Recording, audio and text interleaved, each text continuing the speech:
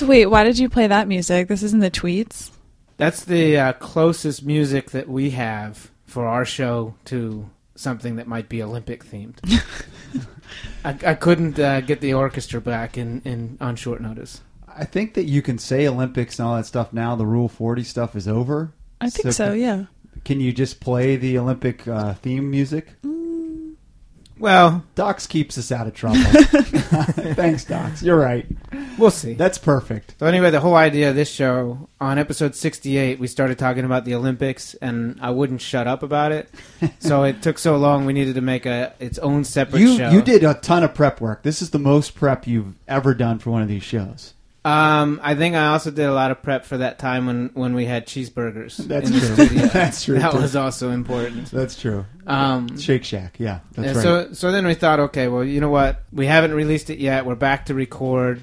And then we went through wherever we recorded last Thursday, and now we're back in the studio. We haven't released the show, so we said, why not just finish off the track and field Olympics and put something there so that generations and generations can go back and review the 2016. Be preserved for a long time, yeah.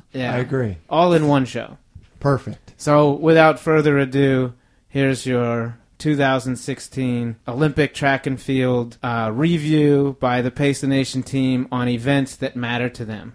Docs, Holy cow. You've kind of documented every race. Mm-hmm. Well, I wasn't really sure what we were going to do to talk about the Olympics, but I would recommend all our listeners right now go to the kitchen, make a snack, because we're going to be talking about running for a long time. All right. Finally. We're talking about running on this podcast? I know. Yeah, the dog Olympics. That's right. So I don't know how you guys want to go through the Olympics, but I went in order because we've actually been texting during the races as well. So I know both of you guys are also excited about all these races and stuff this. But the first distance race was the women's 10K, which was last Friday. In the race, the world record was set, not just set, but shattered. And for those casual track fans, this was a ridiculous world record that shouldn't have even existed in the books because it was set by a drug cheat 20 years ago. I don't know why her world record wasn't expunged, but a lot of her other results were. Right. And it was just one of those times that was like, it wasn't like people were even close. Nobody was even close to this world record. It was a woman from China who won by like a minute, who broke the world record by like a minute, or something like that. It's just a ridiculous performance, and they said that they were drinking turtle blood and eating caterpillars. Right. And then they figured out that, actually they're taking all sorts of pharmaceuticals, right. which gave them that advantage. But it was like one of those things where you're like, well, this is never going to be broken. I have to admit, I felt very uncomfortable watching this pace in this race and seeing somebody so easily beat that record, which is so tainted.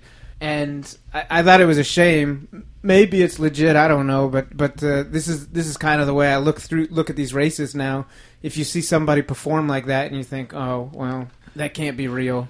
Yeah, I mean, it was hard to believe that this woman in her second 10K, we don't have any evidence, of course. We talked about some drugs and issues in the Olympics last week on the show. This woman in her second 10K destroys the world record that was a known dirty world record by 15 seconds. Looking easy doing it.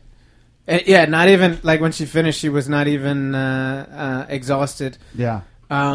So that kind of made me feel bad. But in the race, Molly Huddle finished 6th or 5th? 6th. She finished 6th and set an American record herself. And she ran really tough. She ran a really great race herself, I think she ran 14:55 for the first 5 kilometers, and then something like 15:20 for the second half. I mean, just unbelievable. Mm-hmm.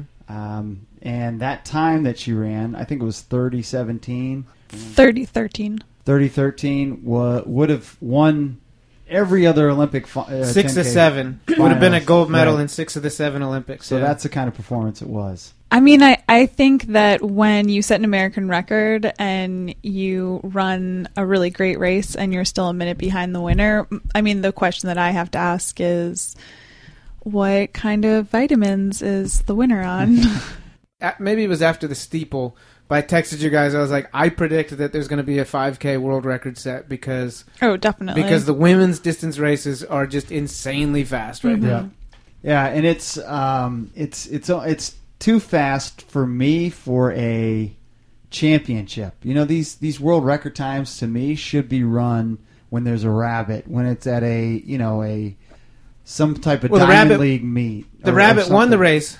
Yeah, he didn't stop. I know. Well, that's what I'm saying. Like usually these championship races are very tactical and aren't super fast, and you'll see that in the middle distance races. And these. Maybe the men's 10K, and I know you're going to get to that. Yeah. That started off a little That'll be slower. the next one we talk about. It started off slower, and that's generally how these things shake out. So, going on the men's 10K, the big story from there was that Mo Farah fell early in the race when he got tangled up with Galen Rupp. And then Galen Rupp, who runs for America, moved out and slowed down to make sure Mo Farah was okay. He did, yeah. There's no They're question. they're not Olympic teammates in Rio. Yeah. I don't care if they train together. Yeah, they are obviously good friends and training partners, and you could see the reaction after the London Olympic 10K, where they embraced and looked like they were teammates and countrymen, and they basically are good friends and teammates, even though one competes for Great Britain and one competes I understand for the that, States. but I mean, I know, yeah. I'm with you. I'm with you, and I want to talk. I want to talk about something similar to that later when on. we get to the 5K. Yeah. So, do you think that Galen Rupp's performance, finish wise, would have been different if he hadn't slowed down to help Mo? In this case, no. Mm-hmm. But it potentially could have been. I think it potentially could have been too. I mean, I thought Galen Rupp was going to win the race after Mo fell. I thought that was his chance to win the race. But you said, he accommodated because I think he could have controlled the race differently and taken advantage of the fact that the top competitor had just fallen down. But he definitely did not do that. Also, look at his picture that's his official picture. He looks like such a little goober. Yeah, he looks like in that picture, he looks like that's how you get a 3-year-old to smile for family pictures. Yeah, or he looks like the kid in middle school that was definitely shoved into a locker. I mean, if you, which was me, if you want to go down that road, I actually believe one of the things that annoys me about him is because I think that he doesn't get it. I think socially he doesn't get it. So when he performs, then he tries to act. When he celebrates victories and stuff, I guess he tries to act like he think you should act, but he doesn't get it. Yeah, it's like a kid who's not cool who tries to be cool. I don't think that he's himself. I don't think he behaves like he naturally should. I think he behaves like he thinks would be perceived well, which I don't think is a good way to go through life. Again, I think it's difficult for these guys who are prodigies, sheltered, and then they don't have the same sort of social interactions, but I think it all affects. But I think that when you get older, you kind of figure that stuff out. Because you probably I think should, but that's part of what being in high school is behaving that's not true to yourself, and then kind of figuring it out. Yeah, but these guys don't have the same experiences that you or I would have. It's just in getting high older school. and being life. Well, it's different. They're sheltered. When Galen Rupp goes to the Olympics, he's in the Nike house, like Bob explained, being in in that guy's apartment, in an apartment that's outside of everybody else, that's set up perfectly for him and just him to not be bothered, and that's just the way he lives his life, I imagine. Well, I have to say that when it was his fault that he kind of clipped Mo from behind. And I actually didn't hate that he slowed down a little to help Mo, because for the first time I was like, oh, Galen Rupp does have emotions and a heart. I would rather. I'm not there with you. I'd rather fight for the country. I don't think he was going to win, so I don't think it hurt his performance. But I'm not sure that it was his fault. Well, now that you say that, I mean, this was the first race that Mo stumbled in, but then there's a race later on where he stumbles, and the common denominator is Mo. Exactly. Yeah. I think he has a weird gait. Yeah, one thing I wanted to ask Bob that we didn't ask, and I've written it down here, is about all these falls. I mean, when did this falling become a thing? Yeah, exactly. I'm sorry I didn't ask. First, it's ruining soccer. Now it's ruining track and field. All these dives. All right. Well, let's not focus too much on the men's 10K. Let's go to Sunday morning. Brilliant race, the women's marathon. Thank you, NBC, for showing us 15 minutes of golf coverage in the middle of the race, which was being played on the Golf Channel as well. So there were literally 2 channels on NBC showing golf, and 0 channels on NBC showing the marathon. Right. But I think a lot of people figured out, all right, I got to watch this on the app, because then you get uninterrupted race coverage, which is really the way to watch the marathon. Agreed. But Joanna, what did you think of the race? So I was, in LA, so I watched a somewhat similar race plan from Desi unfold, where Desi just does Desi, and she always runs her own race regardless of what's happening up front and who surges and whatever they do. She has her game plan and she sticks to it. And in LA, that worked really well for her. And at the end, she just picked up people, and she almost had Amy at the end. Right. So when I was watching this race, the commentators were driving me insane because they kept being like, and the American Desi Linden falls off the pace again. Right. Desi was running evenly to her plan. Very consistent. Yeah. Her laps or her miles were just ticking off at the same time. Exactly. And if the pack was slowed down, she would pass them, and if the pack sped up, she let them go. Yeah, exactly. It's like she couldn't see them.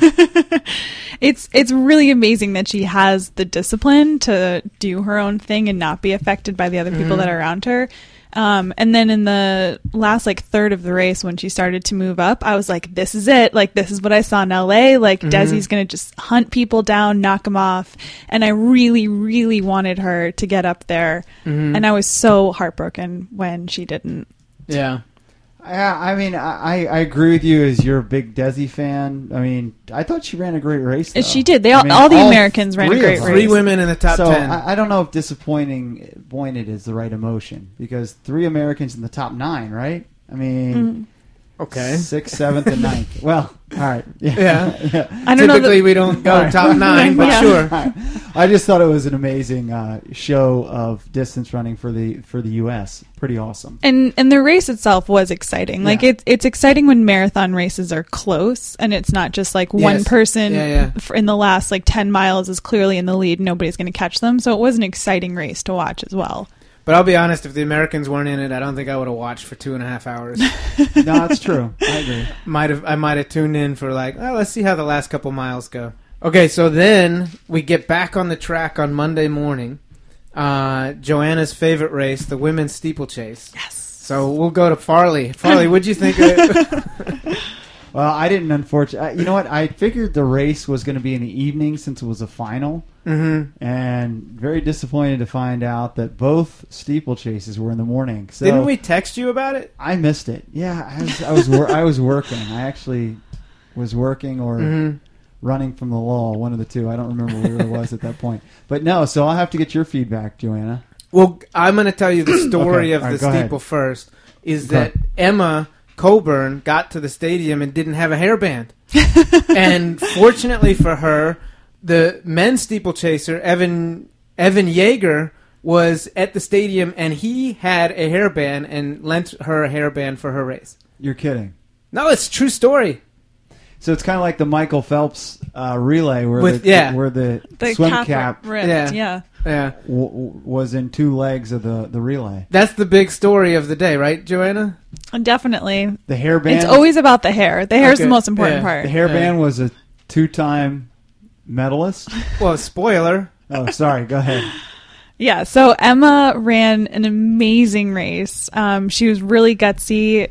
She had an amazing performance. I was so proud of her, and she got 3rd and set a new American record. So she lowered her old American record by about 3 seconds to 9:07. You are a big Emma fan. I'm a huge Emma fan. They're best friends. Yeah. At least, I don't know what distance was remaining in the race, but she actually took it out to the point where there were just 3 runners with a significant lead over the 4th runner. So she basically put herself in medal contention and then took the lead, kind of going for it, which I thought was pretty gutsy as well. And that's one of the reasons that I like watching Emma run, is because she, like Bob Kennedy was talking about, that Prefontaine, like push the pace, kind of, and I like that.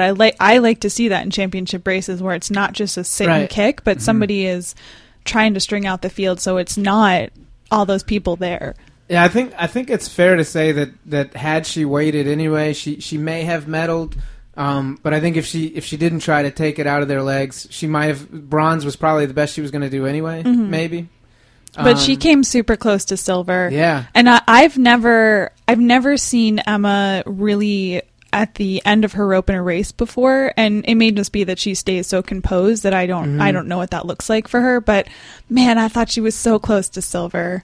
So what she looked like afterwards, because I did see the replay of her finishing. That's what you should look like after a race, not the way after setting a record. Yeah, not the way the woman from the 10K looked. In my opinion. That's another good point. I mean, yeah. So, take that for whatever you think it's worth, but that's my opinion. Well, congrats, Emma Coburn. We will talk more about this race when we have you on the show someday. Well, she's best friends with Joanna, so that should be a problem. Joanna can arrange this. Yeah.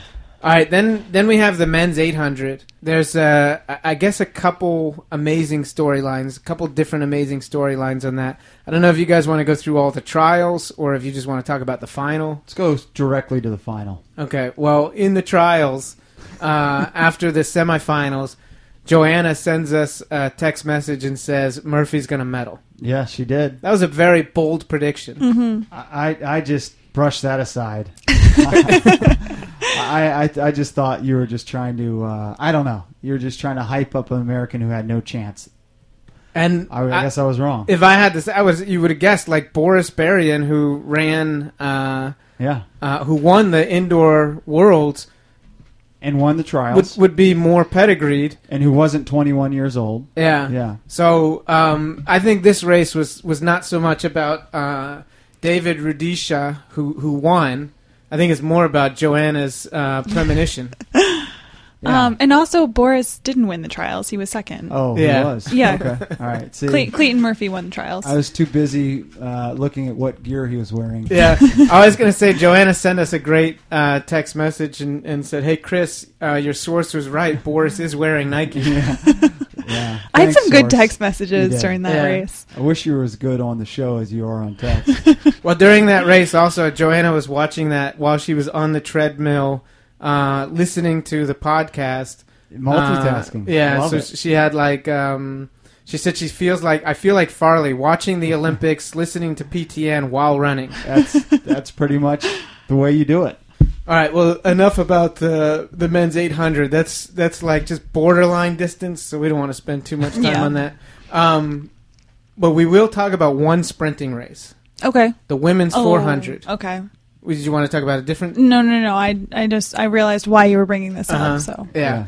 Well, in the women's 400 final, which was the same night, Shauna Miller of the Bahamas, with about 5 meters left, maybe leaned a little bit too early, and then just was stumbling and just dove for the finish line, narrowly beating American Allison Felix, who was everybody. Allison Felix is awesome. She's everybody's favorite. I tell you this, she's an amazing person and an amazing runner. Yeah. And was like a phenom at 16 as well. And very well grounded and doing a lot of great things and very well composed. Good point. So okay, all right. I see what you're saying. I wasn't going there, but anyway, what surprised me, I saw that and I was like, oh, that's such a shame. Allison Felix lost fair and square. And then social media and the news and America just erupts and says how unfair it is and that this woman should have to run 400 meters, not 399, saying that they should give her a medal in diving. I mean, just like people went crazy talking about this. The internet. Yeah. Can we shut it down, Al Gore? Yeah. I saw some of those tweets and listened to some of those comments or watched some of those comments on the message boards on Let's Run. I've actually been on the Let'sRun.com message boards recently since they promoted our show. Mm-hmm. But yeah, you're right. It was all the rage. I agree with you. I mean, she won fair and square. She won within the rules. I was surprised that she dove. It wasn't like Felix was right next to her. She was a couple lanes over, so I didn't know how she knew how quick or how close she was, but maybe she just was stumbling and then knew the only way to keep her momentum going as fast as it needed to go was to dive. I don't think it's not faster. It doesn't help you. And Michael Johnson, one of the greatest sprinters ever, that's exactly what he said, is that diving doesn't help you. It's faster to finish a race on your feet. Yeah. So in this one case, it wasn't. Well, right. Maybe that was her only option as she stumbled in and she was running out of gas. I think that's more what it was that she ran out of gas, she was falling, and she dove for the finish line. And I think some other track people have pointed out as well that there was an American who, in 2008 maybe, got third place, or he medaled by diving, and in the 800. Yeah, no, in the 4. Okay. In the same race. I mean, I guess my point is I've seen the falling, I've seen the diving. Everybody knows it's the torso. Being a big track and field fan, I saw that and I was like, okay, well that happens sometimes. Sure. And I just couldn't believe that there was such a controversy saying that this was such a bad criminal thing. Well, my question is, do you think that the internet would have gone as crazy if Allyson Felix had dove at the line and somebody else got second? No. If Allyson Felix did it, then everybody would have been like, she's such a smart racer. And I saw plenty of people on the internet who then posted pictures of Americans who have dove at the line to win. Yeah. Or to get a medal or something. Right. But that's the thing. It's like, this wasn't unprecedented. This has happened before. But for me, it was like every single person that I know that is not a track and field nerd, which is most of my friends.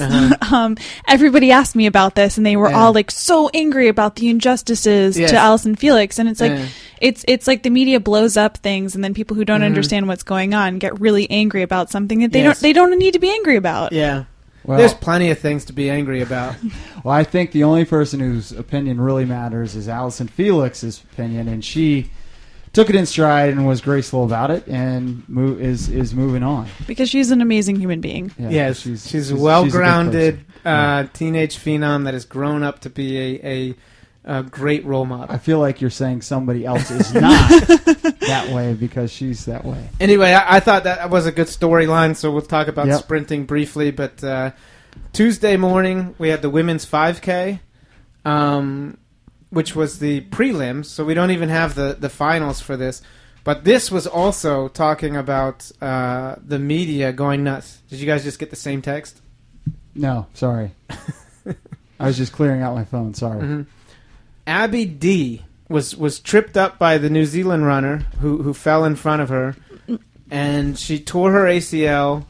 She tore her meniscus and sprained her MCL. Yeah, going down on the track, and then helped her fellow competitor up. They both fell, and then they started to run, and she fell over again, and they both finished the final 4.5 laps. And Chris Farley thinks it's a farce. Go. I don't know. I don't think it's a farce. I mean, she did tear her ACL, so obviously it was an injury. It looked pretty bad when she. If you look at her knee, you're like, human knees are not supposed to move like that. So here's the thing about that race. I measure things in track on. If it goes mainstream like this sort of did, then it's really a story. Like if you went to the front page of ESPN on one of their news stories, their top news stories, this was one of their top news stories. Right. So, our coverage of it? Not our coverage of it, just the actual what happened in that 5,000 meter heat. So my only issue is her immediate response. Abby's immediate response was to help this other person out. And she said, come on, get up. We've got to finish this. Come on, get up. We got to finish this. Mm-hmm. And she wasn't the one who caused the New Zealand girl to fall. No. No, it was the other way around. It was the other way around. No. Well, I have plenty of comments on that. Well, go ahead. Whether it was or not, I'll just finish this. She can go. My issue is that she gets up and her first reaction is to help somebody else up or not, go directly to the. You got to go. You got to keep running. You got to go directly to back into the race. Try to do your best to compete at the Olympics.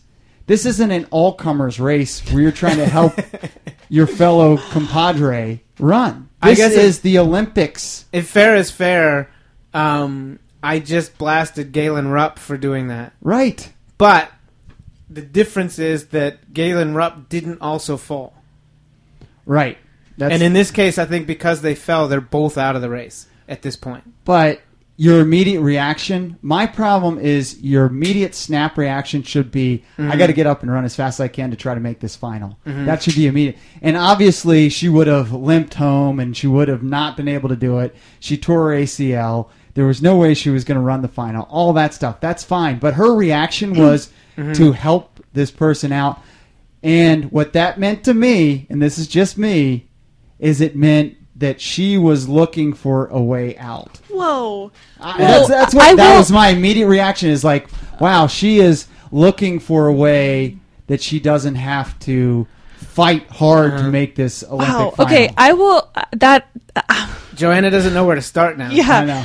I think that is such a negative view of human beings. Okay. And I will give you that you can say that because Abby's first reaction was to stop and help this girl, that maybe she doesn't have the same...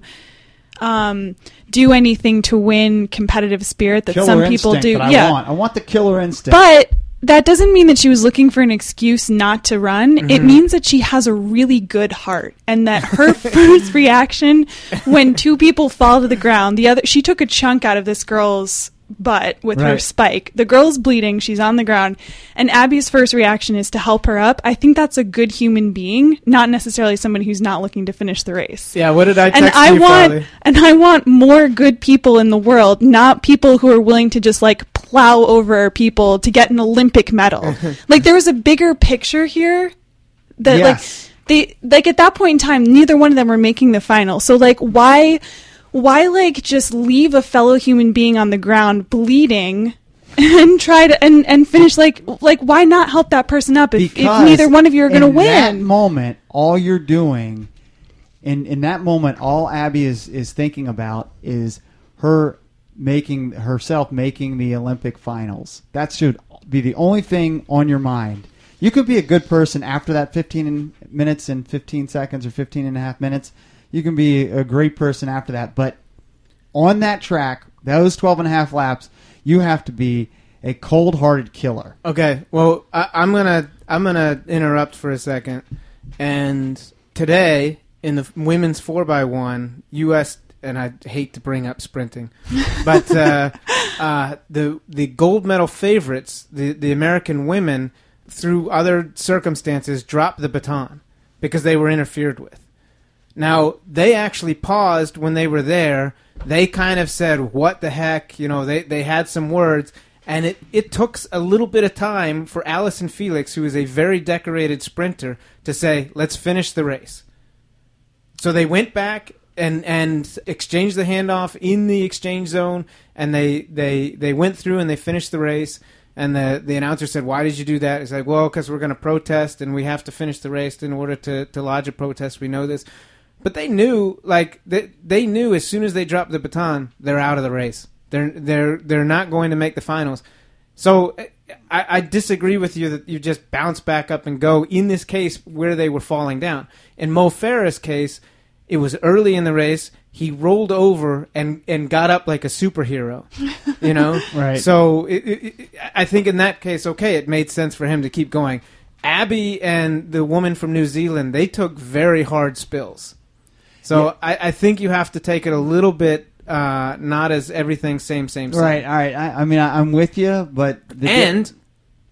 I texted you and I said, I can't wait for your son to be born so that the ice around your heart melts. And I completely agree with that. Well, I also want to, I want to do a PSA. Well, maybe not even a PSA, but just my, this is going to make me sound cold-hearted, but my personal opinion is that Abby should have never fallen, and neither should Hamblin, the New Zealand girl, because there was somebody that shouldn't have been in that race. And that is Tahir. That is the girl that was being lapped when all of this happened, because that woman had a 17:32 personal best. Wow. She did not have the Olympic standard. She should not have been in that race. Had she not been in that race, this pack of about 6-7 girls would not have been moving past her.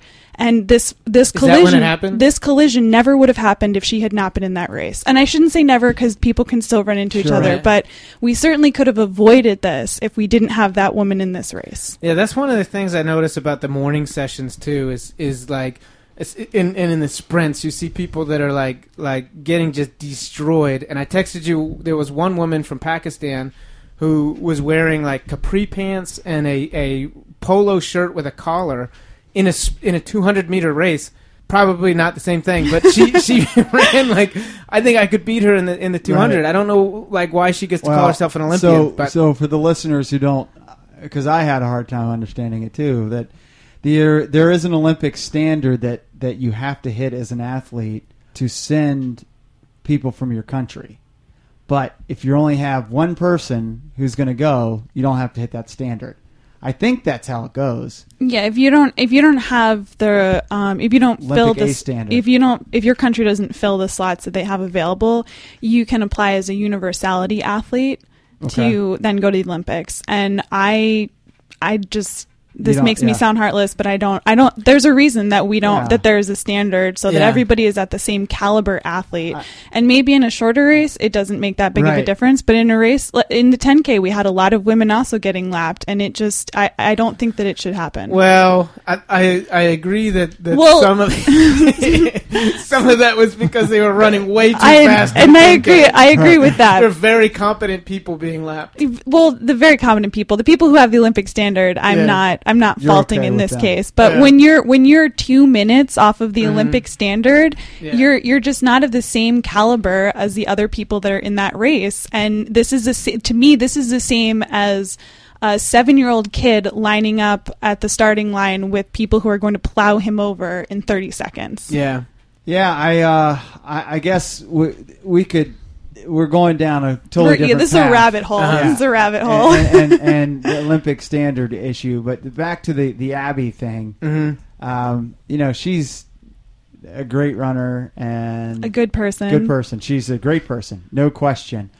My only issue is I felt there was a difference between what the women did in the 100 meters and that botched handoff because of they were being impeded versus what she did on the track. And Agreed. also there is a difference. If you have a botched handoff or you're impeded in a 4x1, the margin for error is so small there, whereas you can fall and win a gold medal in the 10K, much like Mo Farah did. So you jump back up immediately and you go. But let me ask you this, just to play devil's advocate. What if Abby knew, and I don't know, what if she knew when she fell, oh my God, I'm injured, I have no chance. She had to have heard something when that knee moved. She probably heard the pop.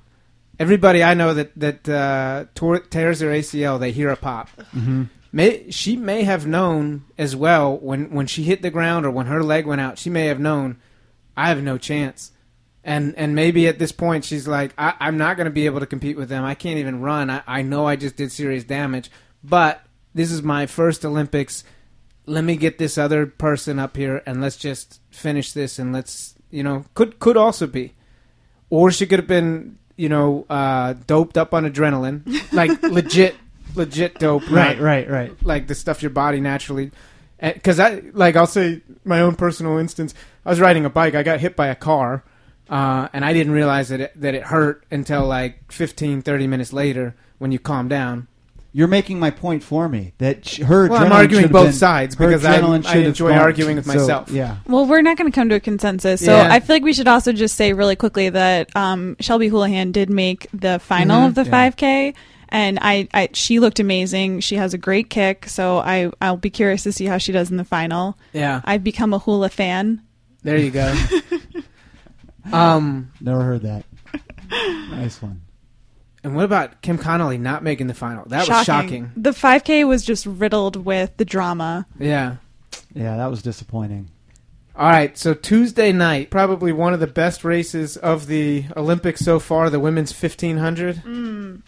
Yes. All I wrote in my notes, amazing, smart race by the U.S. women. Yeah, I mean, that was, we've talked about these tactical races, and some of these races, most of these races are tactical, except for the women's 10K again, but this was super tactical. These women went out in about 76 for the first quarter, which for them is so basically pedestrian. a walk jog. And then... Nobody, basically when we say a tactical race, nobody wants to go out fast, nobody wants to take the lead. So everybody is running like they're running through Central Park, probably with me earphones at that on. pace. Yeah. Very pedestrian. Yeah. I think they did this for like 2 laps, right? Yeah. So it was about 2 laps, maybe a little less than 2 laps. Right. Because 700 meters. I know the last 800 meters exactly, for those women were incredibly fast. If I'm not mistaken, bronze medalist Jenny Simpson, who ran an awesome race and came from middle of the pack towards the back of the pack, ran a 1:58. So her personal best in the 800 was only like 2 flat. So that was an amazing finish. Yeah, so that's incredible. What happened in this race, which was crazy, was that so basically in these tactical races, you go really slow for the first half of the race, and then for the third quarter, things start speeding up, people jockeying for position, there's a little bit of separation, and then when they hit the bell with a lap to go, it's an all-out sprint. Yeah. And what was different about this race was that several women decided we're going in an all-out sprint with 2 laps to go. Right. So they literally ran the pace that you would go on your last lap when you're just using up all of your energy. They did that with 2 laps to go. And both American women, Jenny Simpson and Shannon Rowberry, did kind of like what you were talking about, Desi, earlier. They didn't go with them. I mean, they went, they picked up their pace, but they didn't go with this pack. And you think, oh dear, we're out of it, whatever. But then, like with a lap to go, they started. Yeah, it was a more gaining on the pack. It was a more steady build into the sprint than the other ones up front, which ended up working out extremely well. I don't know what Rowberry's last 800 was, but it probably was similar. She finished 4th. I mean, she was right behind Jenny. Yeah. Too. So we had the 3rd and 4th place finishers, and keep this in mind for context. Now, Kate Grace, I know you're going to talk about this in a second too, made the semis in her 800. And her time in the Open 800 was 1:59. So Jenny Simpson ran 1:58. Yeah. In the final 2 laps of the 1500. So that is one heck of a way to close out the Olympic final 1500. And if it was a real mile rather than the metric mile, with the real mile being another 100 meters, Jenny Simpson would at least have silver. Oh, because yeah. that girl had rigor mortis going down the final 100 meters. You almost thought she was going to be able to catch her, even within the 1500 and meters. I think Jenny made that same comment too, that she's really good at conserving her energy and knowing how much she has left and knowing when to kick. And she herself was like, I wonder if I had started my kick a little earlier, if I could have caught her. Well, it was, it was incredible regardless. Bronze medal, first medal in the 1500 ever for a U.S. Women's athlete. So that was really cool. And Jenny and Emma are training partners and good friends, and now they have matching bronze medals. That's incredible. It'll be interesting if they both get their medals upgraded at the same time. And I also want to thank the listeners for making it all about us, for tweeting in about the Pace the Nation bump that Jenny Simpson, who of course was on the program months and months, way back in February or March, I think. She was briefly on the program. We found out what her favorite movies were. What was her favorite movie? I think it was, I don't know, Jerry Maguire. No, it was Hoosiers. Oh, okay. Yeah. Oh, Bob, we had Bob on today. Bob was a Hoosier. Yeah. Yeah, that's right. Different kind of Hoosier. Yes, but Joanna, didn't you talk to the scientists about the bump in the Olympics?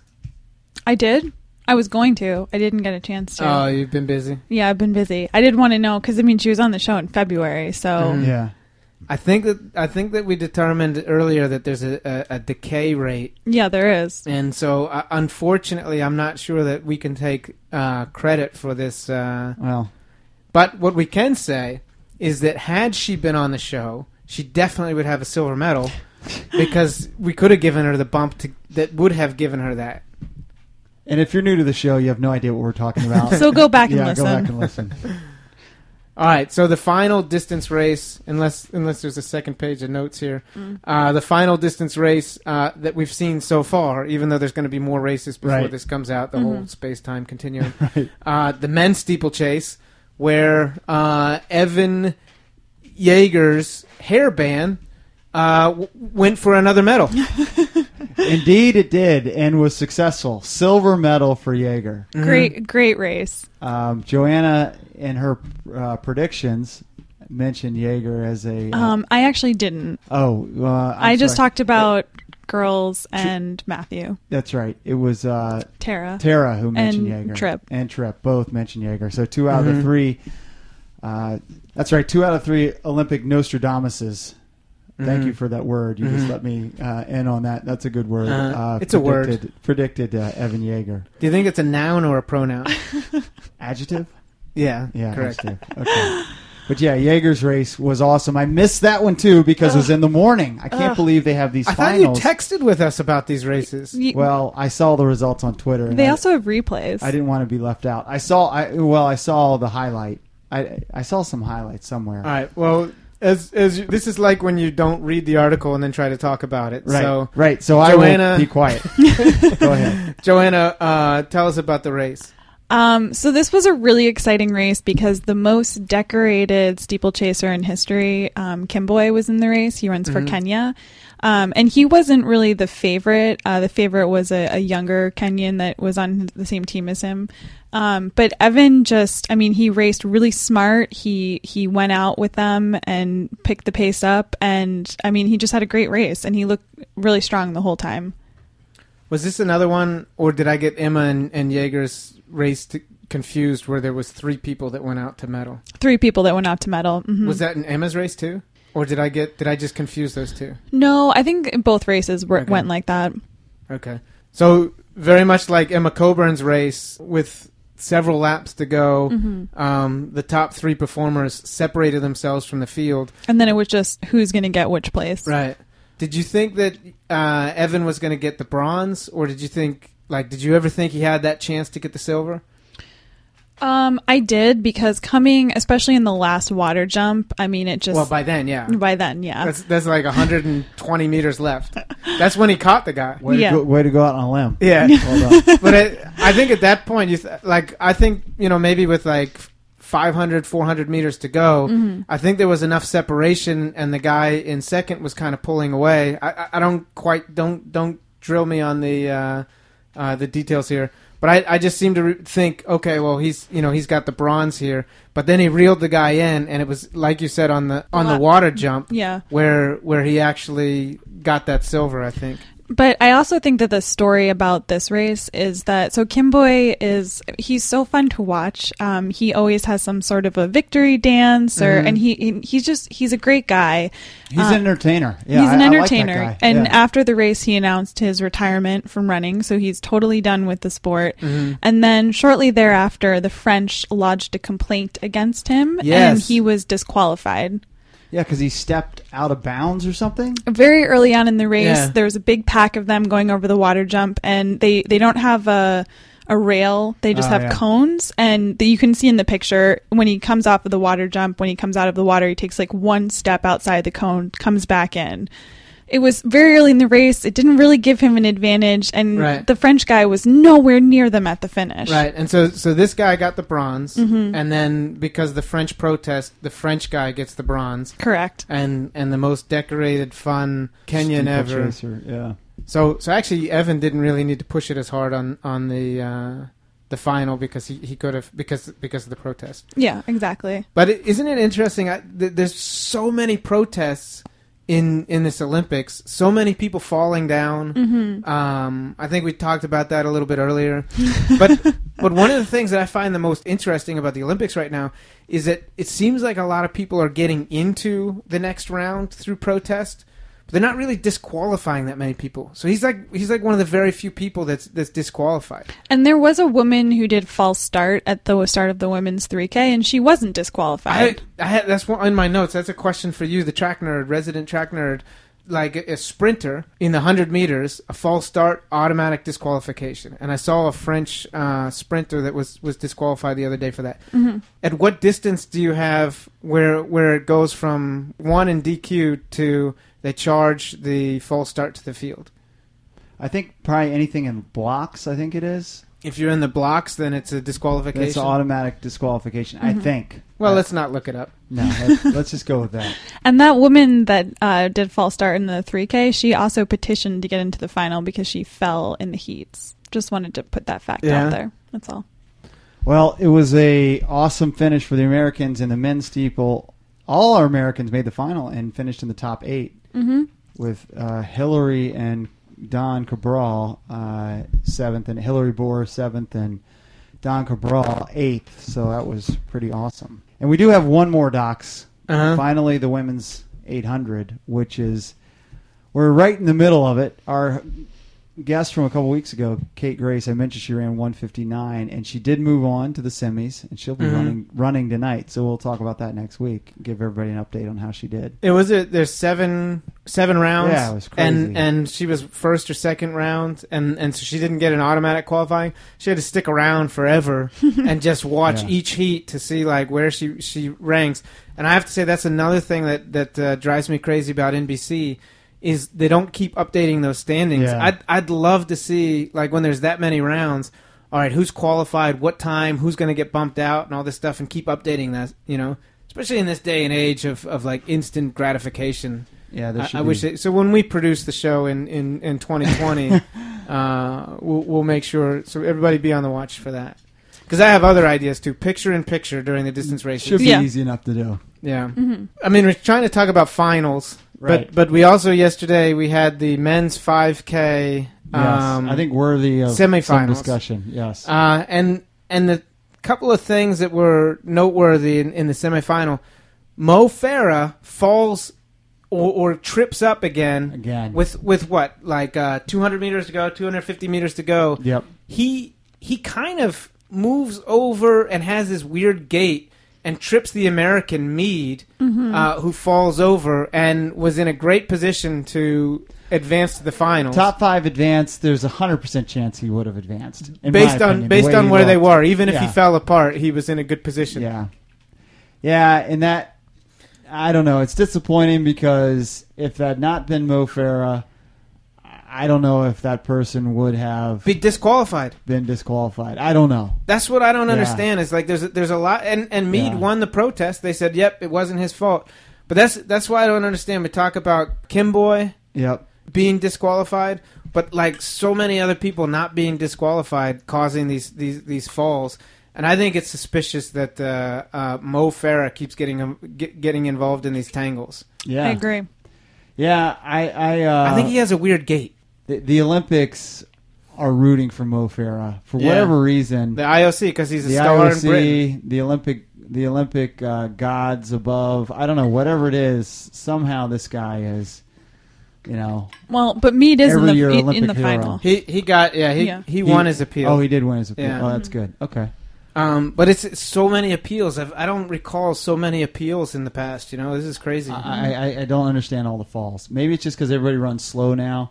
Back in Kennedy's day, maybe they didn't run as slow initially. Yeah, they're not running honest enough. I don't know. So Thursday night were the 800-meter rounds for women. Right. The semis. The semis, yeah.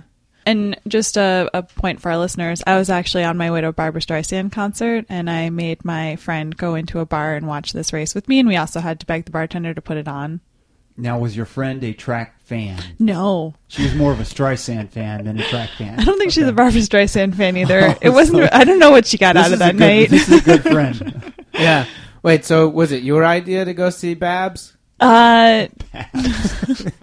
Isn't that what they call her? That is what they call her. She is a legend. She's amazing. You can't pass up an opportunity to see Barbra Streisand. And at 74, she's still amazing. But we're not here to talk about her. We're here But I to was talk going to say, you said you can't pass up that opportunity, but Farley and I both did.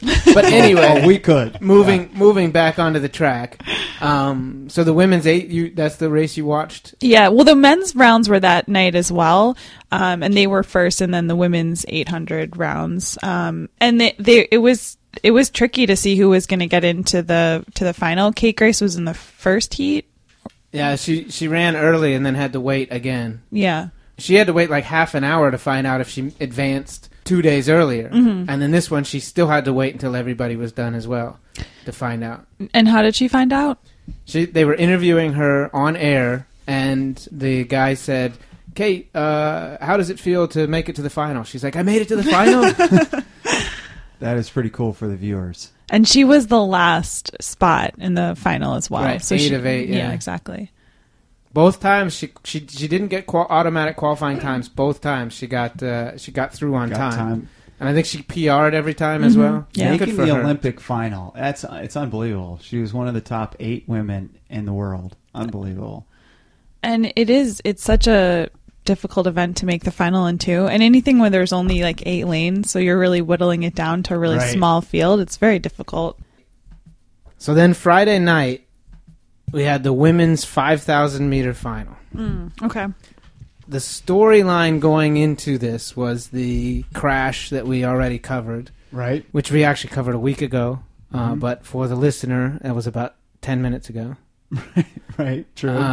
So forgive us if we're not really current on what we just said 10 minutes ago. Yeah, exactly. The whole time continuum thing. Yeah. It's difficult to remember everything. So, as predicted, the winner did set an Olympic record. Yes, 14:26 for Vivian. Good luck. Chariot. Let's just go with Chariot. Okay. From Kenya. She's the first Kenyan woman to win the 5K. That surprises me. It's very surprising. Yeah. And a Kenyan also got the silver, and an Ethiopian got the bronze, and Houlihan ran great. She did run great. She ran really well. An impressive effort. I think she ran 15:06. So an impressive effort, and I don't know if that's a personal best for her, but it's got to be up there. You know, her Twitter is Shelley Houlihan 800. So Yes, I saw that it was like a different event. So I think she needs to change it to 5,000. And you can, you can change your Twitter name. Yeah, I mean it's kind of ridiculous that she's got not an 800 meter runner anymore. Maybe she got a bunch of cards printed up, business cards, and doesn't want to have to pay for that. Yeah, I think if you make the Olympic final and run well in the Olympic final, it's not that expensive. Whoever's sponsoring her should do it. Yeah, probably the IOC should pay for that, for the new business cards for her. Yes, 15:08 was her time, so it is time for her new business cards. That's a solid time in the Olympic final. Do you think her Twitter handle should be Houlihan 1508 or Houlihan 5000? I think 5,000 because she could break that and it would be awkward to have to change. Don't you just change your Twitter handle every time you PR? I don't have a problem if you change your Twitter handle. I have a problem with eggs. I'm really big on the eggs and not having eggs. So if she wants to change it over and over again, that's fine. CT McGee. Yeah. All right. Well, that was the women's 5K final. Any other storylines there? No, I think that covers everything. All right. Well, then following that race, we had the women's 4x1 relay, which we did not talk about. The American women ran a semifinal against themselves to try to get into the top 8 and push China out. Because they were tripped and they were interfered with in the regularly scheduled semifinal where they had 8 teams running, the 4x1, and then the team from Brazil. We honestly just talked about this 5 minutes ago. Oh, we did? Oh, yeah. Okay. All right, sorry. All right. As far as the listeners are concerned, it's been a week. Okay, so they ran as you said, and then the heat by themselves, and I think they had the best time of the night. Yeah, I think they had the best lane, and then in the final, the only thing I'll say about the final is that the American women rocked it. Yeah. And won the gold convincingly. Mm-hmm. I feel like they didn't do anything like cool when they came out of the tunnel, though. Exactly. Was that what you were going to say? Well, we're going to go on to... I don't want to talk about the men's 4x1. I want to talk about the shenanigans before the men's 4x1, where have they been doing this all week or whatever? But like watching the broadcast, and they announce the teams, they come out, and there's a camera there, and some people were like walking by it. Right. But then the Jamaicans walked by, and they all posed. The Canadians all came out, and they all zipped up they stopped. Choreographed, sure. Yeah. Zip up their uniform. And I was like, what is going on? And then the Japanese guys come out, and they pretend like they're pulling a sword from a sheath. Yeah. Or I don't know if sheath's the right word. It is. It That's is. why we're shocked. Yeah. Yeah. And I was just like, what? I wanted all three of them to drop the baton. It was so stupid. And those were your 3 medal winners. Yes. The ones with choreographed, entertaining. You weren't entertained. No, focus on the race. Yeah. Do those antics are for afterwards. That's like true. You don't showboat before the race. Especially But not in maybe the that Olympic helped final. them get in the zone. It did help them because the Americans came out, and I forget exactly what I said, but they came out and they looked disorganized and not on the same page, exactly how they ran. Yeah. And so I think when you have some sort of choreographed move, it promotes team unity and bonding, and then you're focused on your teammates and ready for the race. Well, one of our friends said that the U.S. problem was that they were wearing too much gold chains. Were they? I didn't notice that. Yeah, there's a lot of gold chains. Really? It was ridiculous, yeah. Trayvon Burnell doesn't seem like a gold chain guy. And I tell you, But maybe the rest of them were. Tyson Gay looked like Mr. T. I was like, Mr. T is running our third leg. Little thinner, but yeah. Yeah, I well. agree. Yeah, that's true. That was like a gnarly beard he was sporting there. Anyway, I mean, enough about that, but except that the men were pretty disappointing.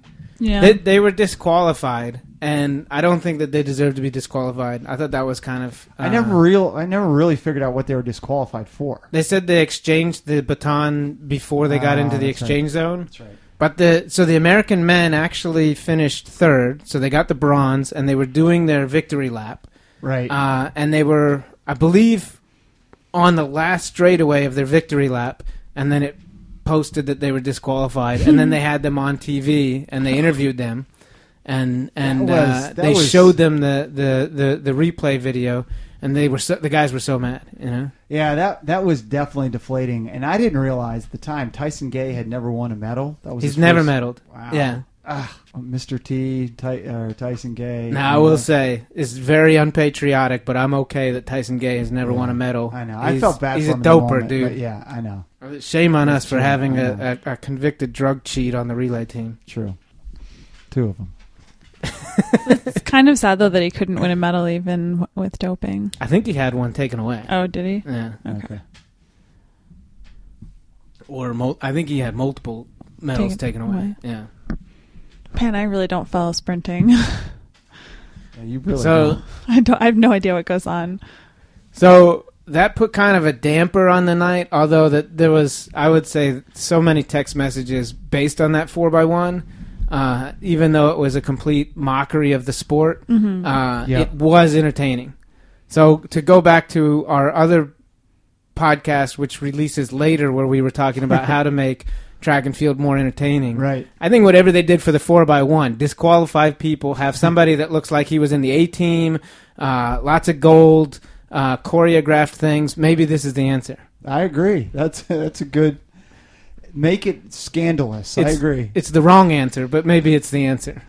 It would make it more exciting, at least more notable. So then we go to bed Friday night. We wake up and we have to wait all day long for the race we've been looking forward to. Yep. 8 p.m., the broadcast starts, and not like normal sports where you turn on the broadcast and you have to wait for a 30-minute pregame show. You turn on the broadcast and literally they're ready to fire the gun for the men's 1500-meter final. featuring Matthew Centrowitz Jr., who used to like this podcast.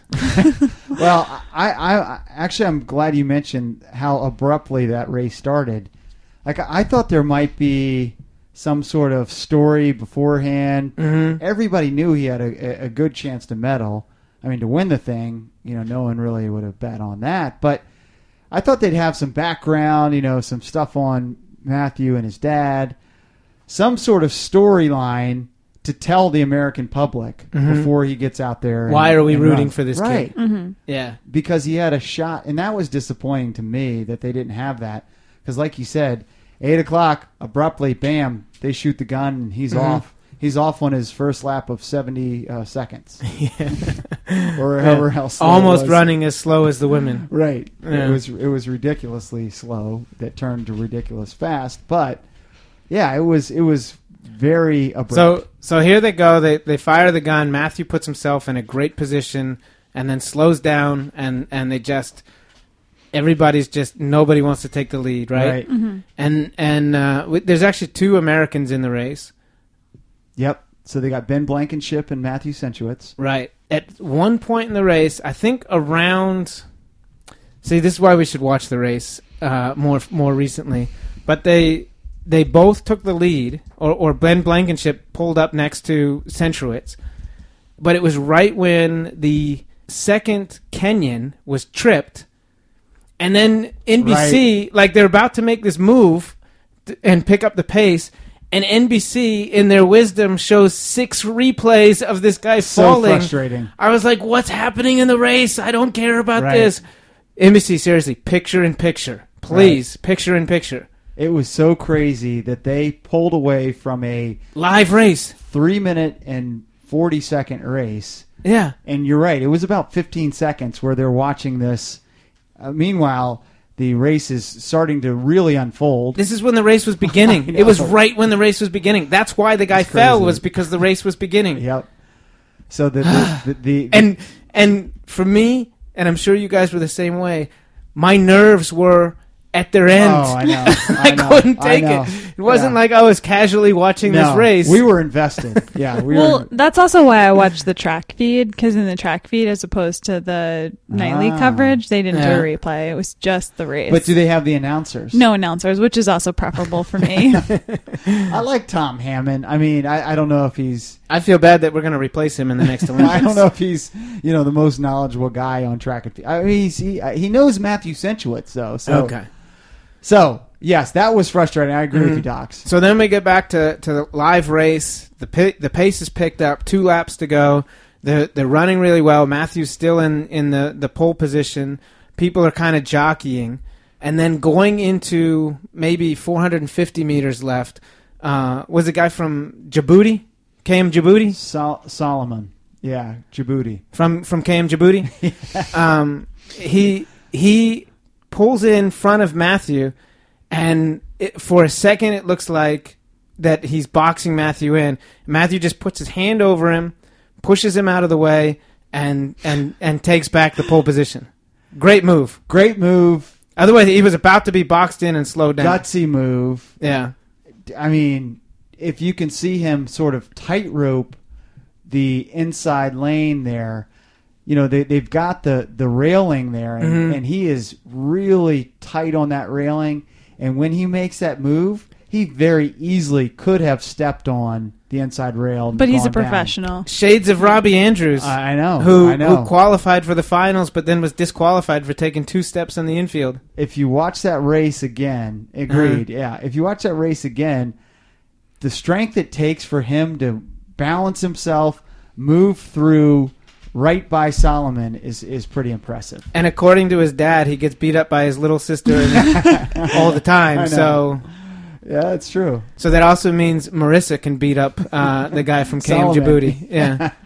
The KM Djibouti thing is so inside, it's ridiculous. Well, I'm saying this for CT McGee. He asked for more so inside jokes. I know. So then they're going in the last lap, and Kiprop, who's actually the favorite from Kenya, he is making a move. Right. And he is flying down the backstretch. Yep. Goes from wherever he is in the back of the pack up to pull even with Matthew. And when he pulled even with that, what was going through your all's mind? I said, well, this is what happened. This is how the race is going to go. He's going to take the lead, and he's going to win because he's the favorite. Kiprop. I had the opposite reaction. Really? Yeah, I was like, no, this is your time, Matthew. Wow. You are not going to let this happen. Well, you worked too hard for this. You called it. So I was just surprised. And I kept telling Julie, I was watching this with Julie and my mom. I just don't understand how these guys, Kiprop, such a great time trialer, such a great 1,500-meter runner, has a better personal best than Matthew.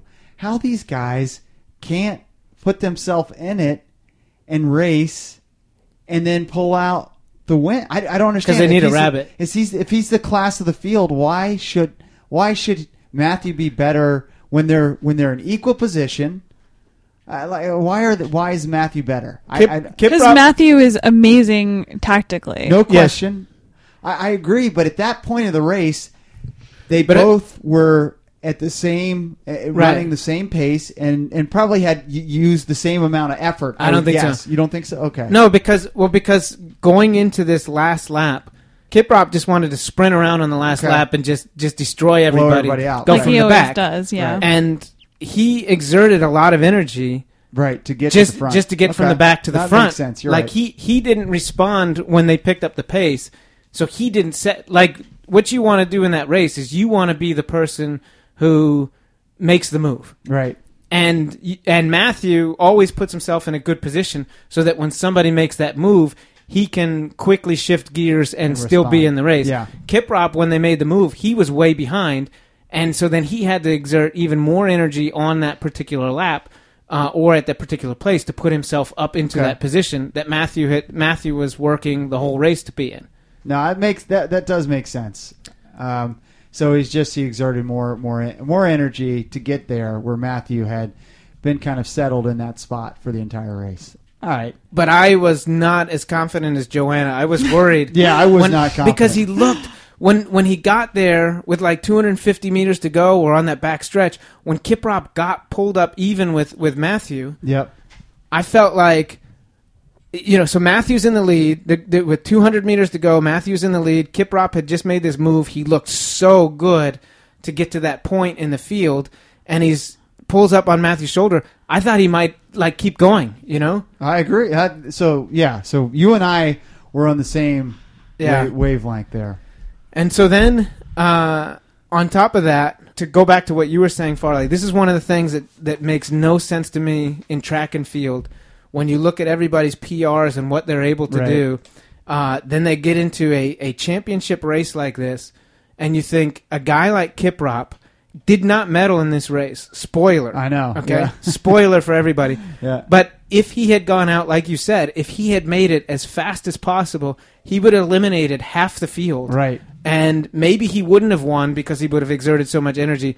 But he probably would have gotten a medal. I agree. And I'll say like talking about Julie's 5K in London. Right. There was maybe 5 or 6 women who were 30 seconds faster than everybody else. Maybe I don't know. That's about right. And they made it a fast race, and they eliminated half the people in the final by going out pretty early in the race by making it a very honest, fast race. And that's what I still don't understand. That's where we need Bob Kennedy and his infinite wisdom to be able to. That's why he needs to be on the broadcast with us. Because I don't understand why Kiprop doesn't do that. Because if you take it out like that, if you lead the field, it's more work to run fast from the front. And if you do that, everybody else who is of that level will sit on your shoulder, let you do the work, and then toast you in the last lap. Right. And so nobody wants to set that pace early. But in a Diamond League meet, they will have a rabbit. So they have somebody else doing the work for the first 400. A different person does the next lap, and a different person does the third lap, and then they race for just that last lap, which is all you're doing in this championship race. You don't have the rabbits. But I think that's an interesting thing. Like if you say, okay, well, teammates, Ben Blankenship, you're not going to medal, which they don't do this, but you think like, hey, why don't you go pace Matthew? That's what actually I was wondering was like when he pulled up even with Matthew, I was like, ooh, is this something where he's either going to, And I think in the men's 5K they did the same thing where a British guy pulled up even with Mo, which kind of protected his flank. He was a good wingman, you know. So I think if the countries race together, but they still race individually, so they're not racing as teammates in the Olympics. Yeah, I think that's the answer to your question. No, I think that makes sense. We're getting really off topic before we even finish the race here. Yeah, I know. What does that mean? We're spending a lot of time on this. You're bored with us? Guys are so boring. Sounds familiar. But I also think that Matthew is prepared. He thinks about the different scenarios in the race, and he's prepared his reactions for however the race goes, where I don't think that somebody like Kiprop sits down and thinks, like, if the race goes this way, this is how I'm going to react. If the race goes this way, this is kind of how I'm going to react. Matthew's racing instincts is amazing. It's so fun to watch him race because, like, he's actually doing something on the track. Like, they're not just out there running as fast as they can. He's actually got a strategy to what he's doing. And you're right. He said afterwards that they had different scenarios. If this happens, similar to what Bob was telling us in his 5K. They were like, if it's a fast pace, go with 2. If it's slow, go with 4. Like when they would react and having a game plan. So there's strategy to it. So anyway, we were worried that Kiprop. 2 of us were worried that Kiprop was. Might take him, but Matthew held him off. They went into the final curve, and really, I mean, they're going all out here, and they're running down the straightaway. I did get a little worried when McLuffy started to pull even. I was a little worried then, but I was like, nope, it's like too late now. Like, it's just going to happen. McLuffy being the defending gold medalist, correct, who destroyed the field in London. I have to say, at this point, I was like, in that last, like when Kiprop didn't pass Matthew, at that point, maybe you and I cosmically switched feelings, because when he didn't go by him, then I started thinking, he might do it.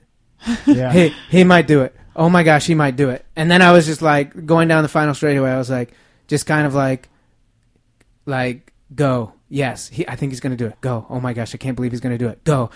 Like this is because like with every step, it looked more and more like he actually was going to get a gold medal. You know, it might have been better if we'd actually set up audio recordings of ourselves watching the original race instead of trying to reenact it now.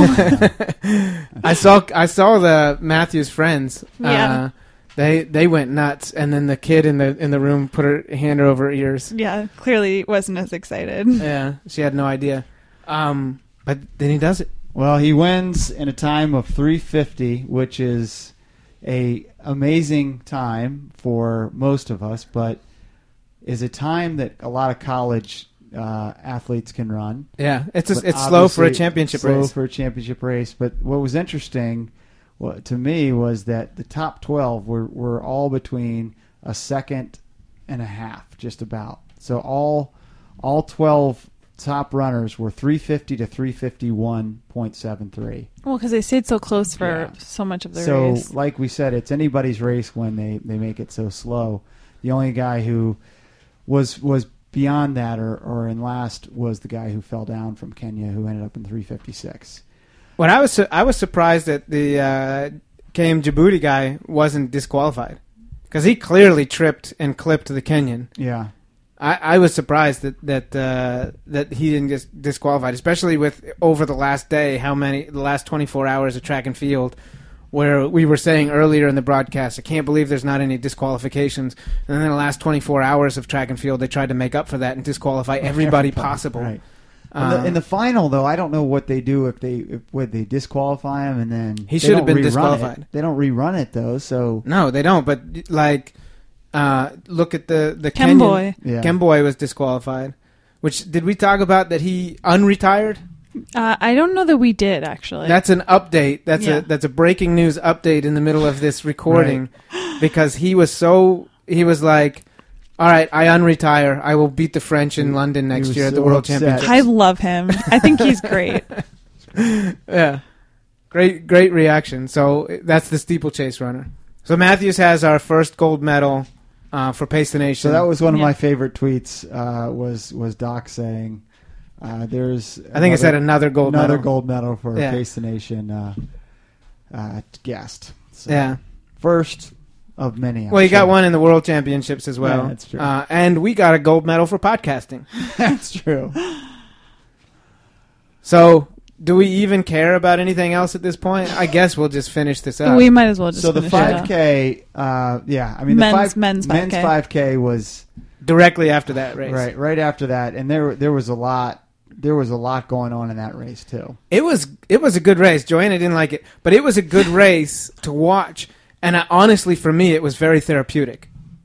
Because Why do you say that? Because I was so emotionally invested in the 1500. It was nice to watch a long 14.5-minute track race that was fun to watch, that helped me bring me down from this oh my gosh. Right. Yeah. Yeah, I agree. It was a fun race to watch. I didn't even know the guy who ended up in second place for the U.S. Runs for the U.S. Army. Chalemo. I didn't even know that guy before the Olympic trials, and then he ends up winning a silver medal for us, Yeah. And then loses it. and then loses it. But And then gets it back. Yeah. Yeah. So in the men's 5K, they disqualified the second place, the third place, and the fourth place guy, and the fifth place guy got the silver, like at some point, and then an American, Bernard Lagat, got sixth place, finished sixth, and they gave him the bronze medal. And then afterwards, they asked him, they're like, "Hey, congratulations on the bronze medal," and he's like, "Do you really think I deserve the bronze medal in that race? I will give it back." I didn't deserve it. Yes, That's really cool. Awesome, very classy. Yeah. He wasn't like, "Yay, I did it," Right. like the French guy in the steeplechase. He was basically like, "I don't deserve this medal, not today." And Wow. quite frankly, 41 years old, 41, yeah. 41 years old, finishing sixth in the Fifth. 5K. Fifth, and Set a master's record. 13:06. Ridiculous. Finished fifth. Ridiculous. But then they're doing their victory lap, and the American who finished silver, we have to go to Joanna for the pronunciation. Chalemo. He is told on air, "Hey, did you know you were disqualified?" By Lewis Johnson. By Lewis Johnson. Yep. A lot of people were upset about that. How'd you guys feel about that? Yeah, I mean, I don't think that Lewis Johnson probably knew what he was doing. So I don't Calling him unprofessional? No, I don't know. I'm saying I don't think he knew that he was actually breaking the the news. news to him. Yeah. So people were killing Lewis Johnson. They were. On Twitter, and how dare he break that sort of traumatic news to Chalemo. But I just don't think he knew that he didn't know, so I didn't have a problem with it. I mean, I'm not a journalist, so I don't really know how these conversations go. What do you mean you're not a journalist? You're on like the gold medal winning podcast. Yeah. But I think that like the conversation should have been like, Lewis Johnson calls him over, like, we're going to do a quick Q&A with you. He's like, I'm going to talk about this, just to give him like a heads up that we're going to talk about the DQ. And then it could have been really easy to like avoid this awkwardness on camera of being the person to break it to him. Right. Unless he was doing it on purpose for, I don't think it was like ratings. a got you thing. I don't think so. This is what I'm going to say. We do live podcasts sometimes. Live entertainment is very hard, folks. Yes. Yeah. You can't always make the best decisions at the time. Sometimes you make some mistakes. You don't have the freedom of Doc spending his entire Saturday editing out the problems. That's right? fair. Putting the makeup on the pig here. Right. But I also think, like, if I got disqualified, I kind of would like to know that way, because they also have a TV monitor there, and he got to like look right away and see what it is, so that when they go to protest as well, I felt really bad for him, and I also think they robbed him, even though they did right and gave it back. Yeah, I think they did take the wind out of the sails a bit, whereas he probably didn't celebrate as much as there was a little bit of a deflation, which was unfortunate. No doubt. But everything was made right. He was reinstated after an appeal. Who knows how those appeal things work, but I think I do. I researched them. I think it ended up the way it should be, with Chalemo in second place. Can you believe? And so we get a silver medal now. Well, the U.S. I know. distance team is a juggernaut. Right. And also notable in that race, I wanted to mention David Torrance of Peru was 15th, also made the finals. And David Torrance, as far as I knew, was American, but apparently he's got some sort of connection to Peru and ran for Peru. Kind of like the girl who has a bun. Alexi Pappas. Oh, yeah. She ran for Greece, dude. Yeah, okay. I didn't know that was a thing. But, Well, and Aisha Prout runs for Jamaica. okay. I just didn't know. I feel like Torrance has competed in the U.S. trials before. You can. It's not like soccer where you're Oh, okay. cap tied. Bernard Lagat won gold medals for Kenya. That's true. Okay. All right. I'm being schooled here. This is why live radio is so hard, because I say things and I'm like, yeah, you're right. I thought I was making a profound point. Yeah, but different from live radio or the same. I'm not going to take this out. Nor should you. I am self-deprecating. If there's one thing I am, it's self-deprecating, and that's fine. And if there's two things, you're a long shorts guy. I am. All right, so the rest of the night, what happened? What were the final events on that Saturday night? The 4x4s. American dominance, right? Yeah. Yeah. American dominance. And one note I'd say from that, impressive that Allison Felix, who we all love, runs the 4x1 and 4x4. Yeah, that's some a range. hard double. That's some range. Yeah. Impressive. Then, of course, on Sunday morning, Galen Rupp, Oh, yeah. marathon bronze medalist.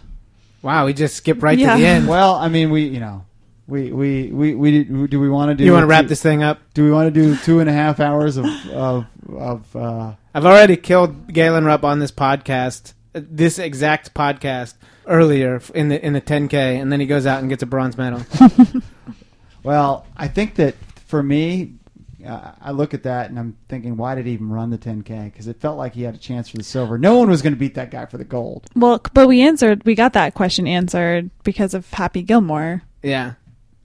Yeah, that's true. That was that I did want to talk about. That Yeah. actually was my favorite Galen Rupp moment of all time. Yeah. That's the bar is kind of low. I mean, the Happy Gilmore, I didn't know the reference because I'm not sure I've seen the movie, but What? it seemed like I don't know why I'm so surprised. We have the list of the Yeah. 5 movies Yeah. that he's I've seen. But that was a funny comment. I remember texting you guys thinking or saying that actually makes me like that guy. What was the quote? So in the movie Happy Gilmore, Adam Sandler's character really wants to be a hockey player, but he becomes a golf player kind of by happenstance, Got and it. he fights it, but he's a really good golfer, actually. So Galen Rupp likened this to him on the track versus the marathon, where he wants to be a track runner, but he is probably stronger in the marathon. There it is. Okay. I like the analogy. It's a good analogy. That's well props to Galen Rupp. And for him to pull that with Lewis Johnson on the spot, impressive. Well done. Yeah. And the other Galen Rupp thing that he did in this was not at each water stop, he was also changing his hats. Yes. And Yeah. there was a question, why is he changing his hat? I believe because the hat was full of ice. I agree. But at one point in time, I saw him struggle to put on the hat, and nothing came out of it. No, I think the ice is They sewn lined in in. it. Oh, Yeah. lined in the hats. Yeah. Well, so Docs, if you're not going to be running New York, are you That's going to what I be said, at yeah. mile markers to give me a new hat? Yeah, that's I think I promised that, didn't I? Or maybe you could wear the hat and that would get you through the New York Marathon. Well, I'd have to wear a sock because there's an issue with my calf. Oh, that's right. All right. Well, congratulations to American Galen Rupp, another medal for the Americans. And I think that we should also talk about Jared Ward for a second. Oh, yeah. Because Absolutely. I was watching again the track feed, and there were commentators for the men's marathon, and they only talked about Galen Rupp and the Africans in the race, but Jared Ward had a great Yeah, race, you're and I feel awesome. like nobody is talking about that, and And- we should be talking about And that. to do justice to Galen Rupp, who was ignored for 2.5 hours on NBC, we are going to talk for 2.5 hours. Yes. The next 2.5 hours about Jared Ward. Yes. And Meb's push-ups at the end. I do want to talk about and Meb. Meb's push-ups. Yeah. Yeah, all the American guys had Yeah. interesting Good days. days. Yeah. They had good days. So it was really unfortunate. Meb has always been a big fan favorite. He's a great guy. Yeah. It just wasn't his day. Everybody has, can relate to that. He fell off the pack. He didn't feel good. He didn't have a good run. He didn't have a good race. Right. And then when he got to the finish line, just as he was finishing, he slipped on the finish mat and fell over. It was like it was a banana peel on the finish line. Yeah. Couldn't Yeah. believe it. And what is one of the most likable guys in track and field do when he falls on his face? He plays it off by doing a bunch of push-ups. It was awesome. As if he had fallen down on purpose purpose. because he needed to get his push-ups in. Yeah. Awesome. Brilliant. It was genius. Love the guy. Yeah. That was So even on a bad day running, Meb had a great day. Yes. Jared had a great day running, top 10. Was he 6 or 7? Sixth, I think. All right, so as Farley likes to say, we had 2 Americans in the top 6. I do like to say that. Yeah. And bronze medalist Galen Rupp Yeah. So to go with his silver medal A good that he day. got in 2012. a good day for the American marathoners. Yeah. So how about that, guys? That was the end of the Olympics for us because nobody watches the closing ceremonies. No. No, I didn't watch them. I didn't either. I just guessed, but Do you guys miss the Olympics?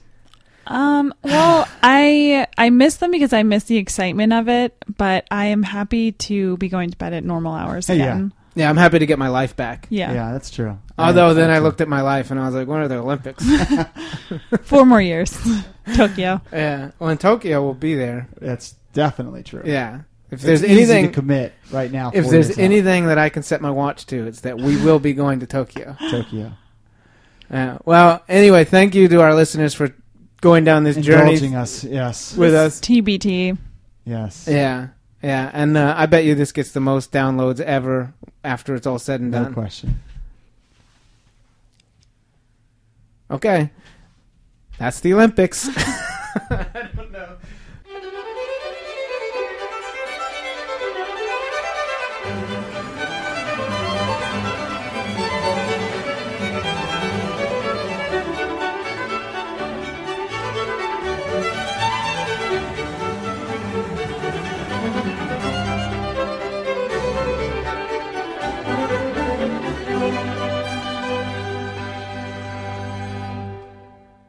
I like when I'm listening to the show and there's like the music between like our intro and then the guest. Because I always feel like it's like when you go to see a play and they have like the music playing while they're changing the scene. Like in my head, I'm always like, oh, there's like a scene change. Yeah, It is good. But I know the truth. yeah.